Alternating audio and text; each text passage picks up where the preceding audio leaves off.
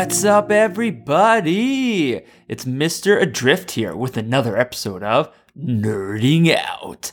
This week, it's just going to be me because Mrs. Adrift is going to be busy planning her bridal shower. She just can't set the time aside to record, which is fine. I'm really excited for a bridal shower because she's going to get to see her family and friends for the first time in like a year, which is fucking sick. So happy for her. I'm really excited to see her family and friends too. They're awesome people. It's going to be a great time, all of us hanging out. So yeah, that's going to be great. But let's get into the episode. I sincerely hope that I'm going to be good enough for you all because I know how amazing Mrs. Adrift is and how much she brings to the table every single week. I think we're going to start with the latest What If episode. I'll do a spoiler-free reaction, so there's no spoilers for the episode.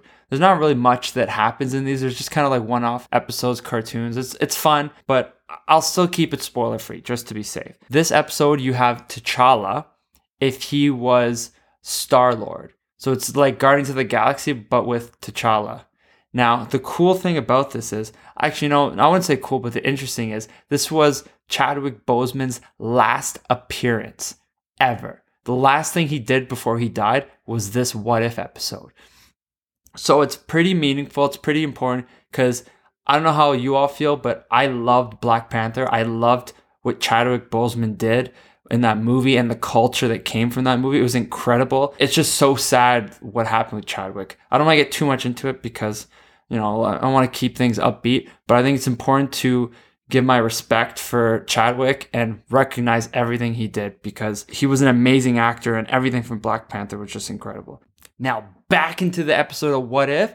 My stand-up for this episode is Star-Lord, aka T'Challa, aka Chadwick Boseman. T'Challa was amazing. You kind of see who he is as a leader, even in this different environment, and that was great. You have some characters that we like that are played by the original voice actor. The same guy who played Yondu is there. Karen Gillan was back as Nebula, so it was cool to have all these people voice their characters in this environment, this different kind of world. I won't get too much into it, but I gotta say, though, if there's one What If episode I'm looking forward to the most, it's the zombie one. I cannot wait until they get to that episode. It's going to be so sick. I hope they do a whole movie based on that one Marvel zombie storyline. I don't think they'll do live action. If they do it, it'll probably be animated. But I think a live action version, if you did go that route, you could probably get some of these actors to come back just for like a one-off kind of alternate timeline thing. I bet you could get Robert Downey Jr., Chris Evans. I bet you they would come back because this storyline is fascinating and they'd be drawn to the project. That's the only way you'll get them back is if it's like a special project, a one-off, like not in the MCU, I think, because they want to keep the legacy of what they did separate. And I think that's one way you could probably get them back if you pitch it to them in a really unique and interesting way. And you know what? I understand not wanting to come back. You've been in this world for so long. I get it. It was the same thing with Hugh Jackman and Wolverine. Hugh Jackman, I think, went on Howard Stern. I believe it's Howard Stern. It was Howard Stern or Joe Rogan. I don't remember. And he said that it's not really for him. He doesn't want to come back. There was rumors that Kevin Feige maybe wanted him in the MCU. I'm not going to put words in Kevin's mouth because maybe that's not true. Regardless, it doesn't appear as though Hugh Jackman will reprise his role as Wolverine, which is understandable. An example, though, of the other way of somebody being fascinated by a project and coming back is the DC side of this whole superhero universe with Michael Keaton. Michael Keaton actually is going to reprise his role as Batman in The Flash, which is going to be so cool. I guess it's going to be Flashpoint, so he goes back maybe. I don't know how they're going to do it, but I guess he goes back and he messes with the multiverse, whatever. It's going to be great. I'm excited for the Flash movie. But Michael Keaton proposed this idea and he wanted to do it. He was interested in the idea and he wanted to do it. Funny enough, Michael Keaton is on the record as saying he had to reread the script 3 times because he was confused and actually have people explain it to him. My guess is the part of the script that confused him is this idea of the multiverse because the Flash goes back in time, he saves his mother probably, and it causes all this to happen. I'm assuming that's where they're going to go with it. Well, Mr. Keaton, I have an idea for you. How about you check out our latest episode with Ethan Siegel because he explains it from a scientific perspective how the multiverse works, or I guess how it could work. Hey, let's be honest, Michael Keaton's probably a big fan of our podcast, so I could see him checking it out. But no. For anyone listening, the multiverse and time travel can be very confusing. So it was awesome having Ethan on. Make sure you check out our previous episodes. We had a 2-parter where he explained the multiverse and he explained time travel. When we talked, it was more geared towards Marvel. But the thing is, this concept of the multiverse and time travel, these are huge themes that apply to all these different universes. So it really does apply to DC. And with The Flash, I think they're going to really use this as an opportunity to reset the universe, which is sorely needed. There's been some stinkers. It seems like they're all over the place in DC, and I'm really hoping The Flash is their opportunity to kind of course correct and do things right.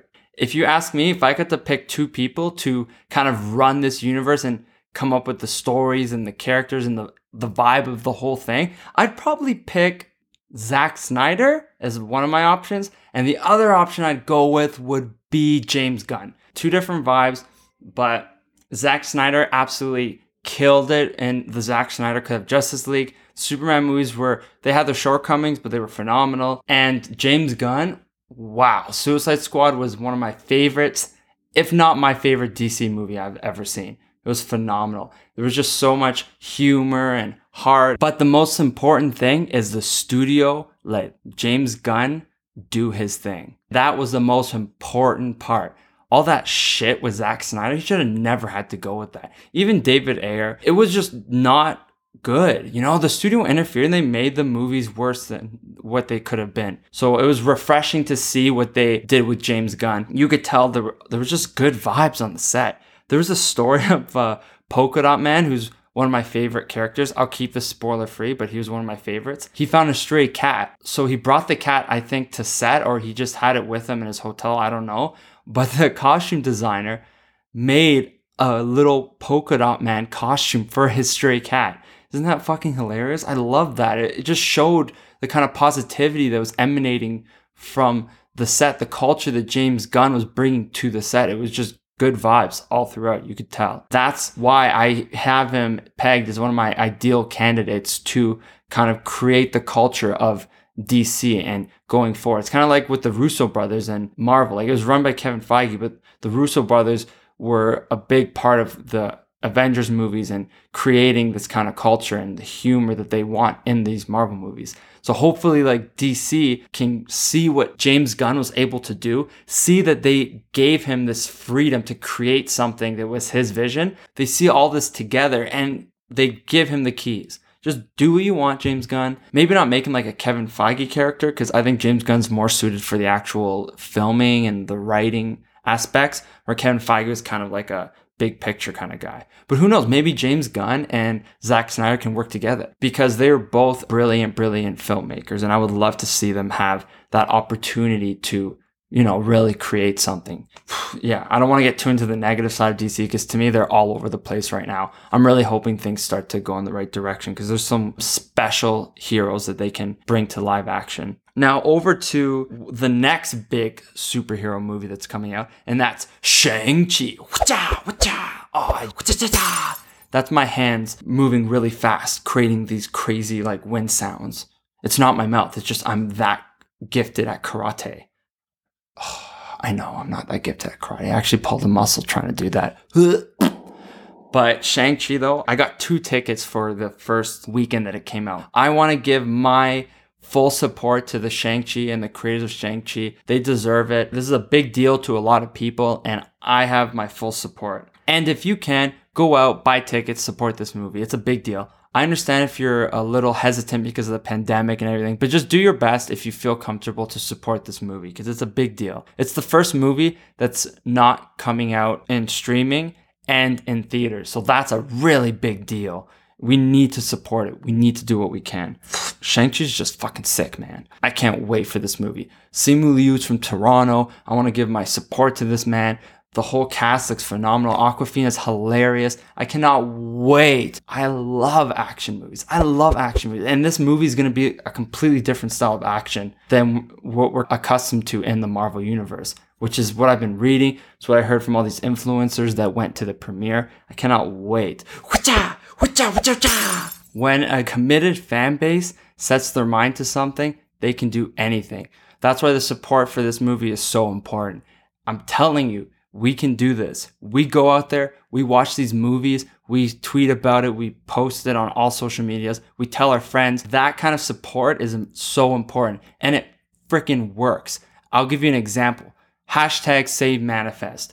This is one of the shows that we've really covered in this podcast. We've given our full support. We've done everything we can. We've posted on all the social medias. We had the actors on, Daryl and Ty. We did everything. And what's so crazy about Manifest is NBC and Netflix, they both turned it down. Then you know what happened? The fans rallied. They rallied and they put their full support behind it, and it broke streaming records. It was top 10 for a record amount of months. Unbelievable. And look what's happening now. There's rumors Warner Bros. Television is negotiating with the actors and the directors, all the crew. That does not happen, people, unless you think your show's getting picked up. The first round, when they were talking to Netflix and NBC, they did not negotiate with these people. They did not, because they weren't confident, and look what happened. It didn't get picked up. But now Netflix is apparently in there and they're going for it. I don't want to jinx it because it's not 100% official,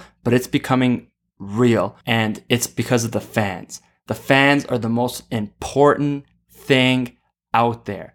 When you have a group of people that believe in something, that care about something, and they throw their whole support behind it, anything's possible. Look at the Snyder Cut. Look at Lucifer. What's another great example? The Expanse. Anything is possible when you believe in something.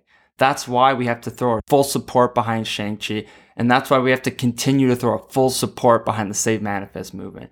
Because if you want something back and you fight for it, and you fight for it the right way, anything is possible. The fans are the most important thing out there. That's why I love our fans, and I appreciate every single one of you that take the time to support our podcast and take the time to download and tell your friends. Every single one of you. We're breaking records now. Our podcast is doing amazing, and it's all because of you. The fans are the lifeblood of every single entertainment property. Without you, none of it is possible. So thank you for listening. Thank you for downloading. Thank you for sharing. You're always, always valued. That's our time for today. I want to end off on a thank you note.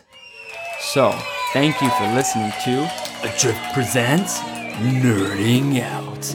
I'm your host, Adrift, signing off. Adrift with friends.